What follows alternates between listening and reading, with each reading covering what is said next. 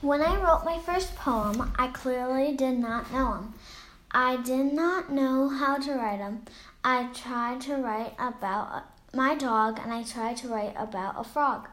I tried to write about yoga. I tried to write about a boa. I could not write about a plant. I could not write about an ant. I could not write anything at all. It was like a wall. Finally, I wrote nothing at all.